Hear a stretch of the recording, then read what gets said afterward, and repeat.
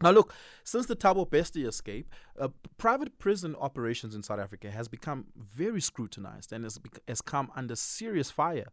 But what we do know from the Minister of Justice and Correctional Services, that the contract of these private prisons, will not be renewed when they come to an end in 2026 and 2027.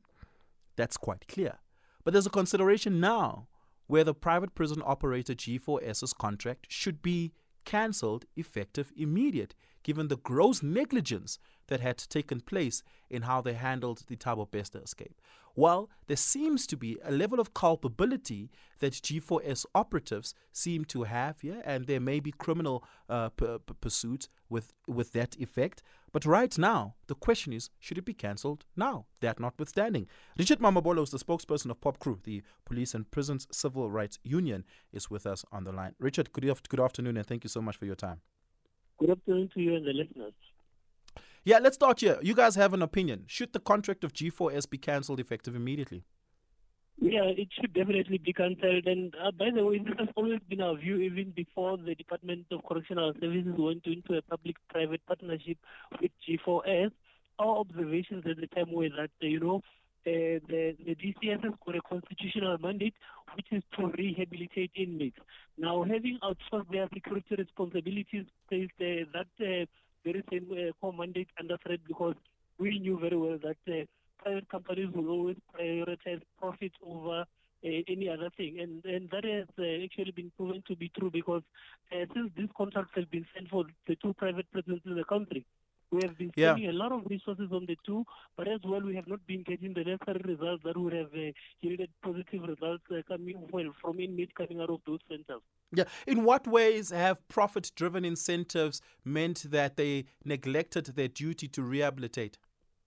Look, firstly, there is private prisons treat inmates as clients, and of course they do not have the mandate to ensure that there is rehabilitation. So what we have been seeing is that different people are treated differently, and of course that then suggests that we would have otherwise been in a better position had we then channeled the very resources, which is around 45 million rand for Mangaung alone on a monthly basis, towards ensuring that we improve the conditions of our prisons. Remember back in 2013 that the contract had, there were some outcries about human rights violations, and the department took over the prison for about 10 months, and then they returned it back. Since then, there has not been any form of accountability.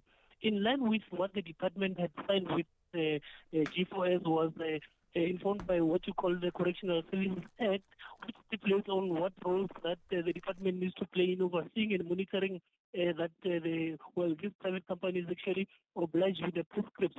And we feel that all those have not been done when you look at the cases that have been reported since.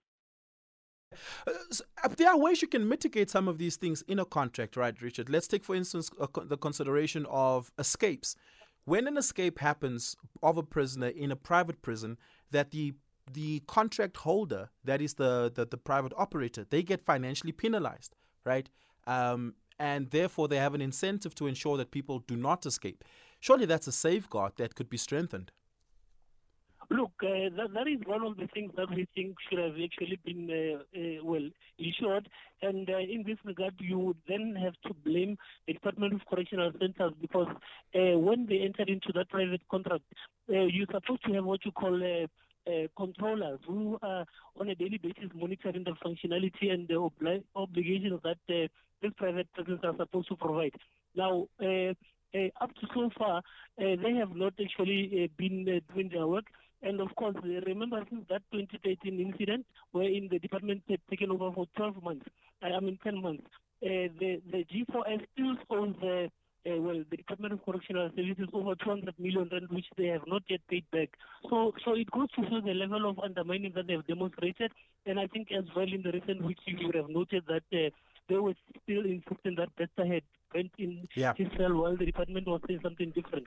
So definitely there is a contractual bridge in that regard. Yeah.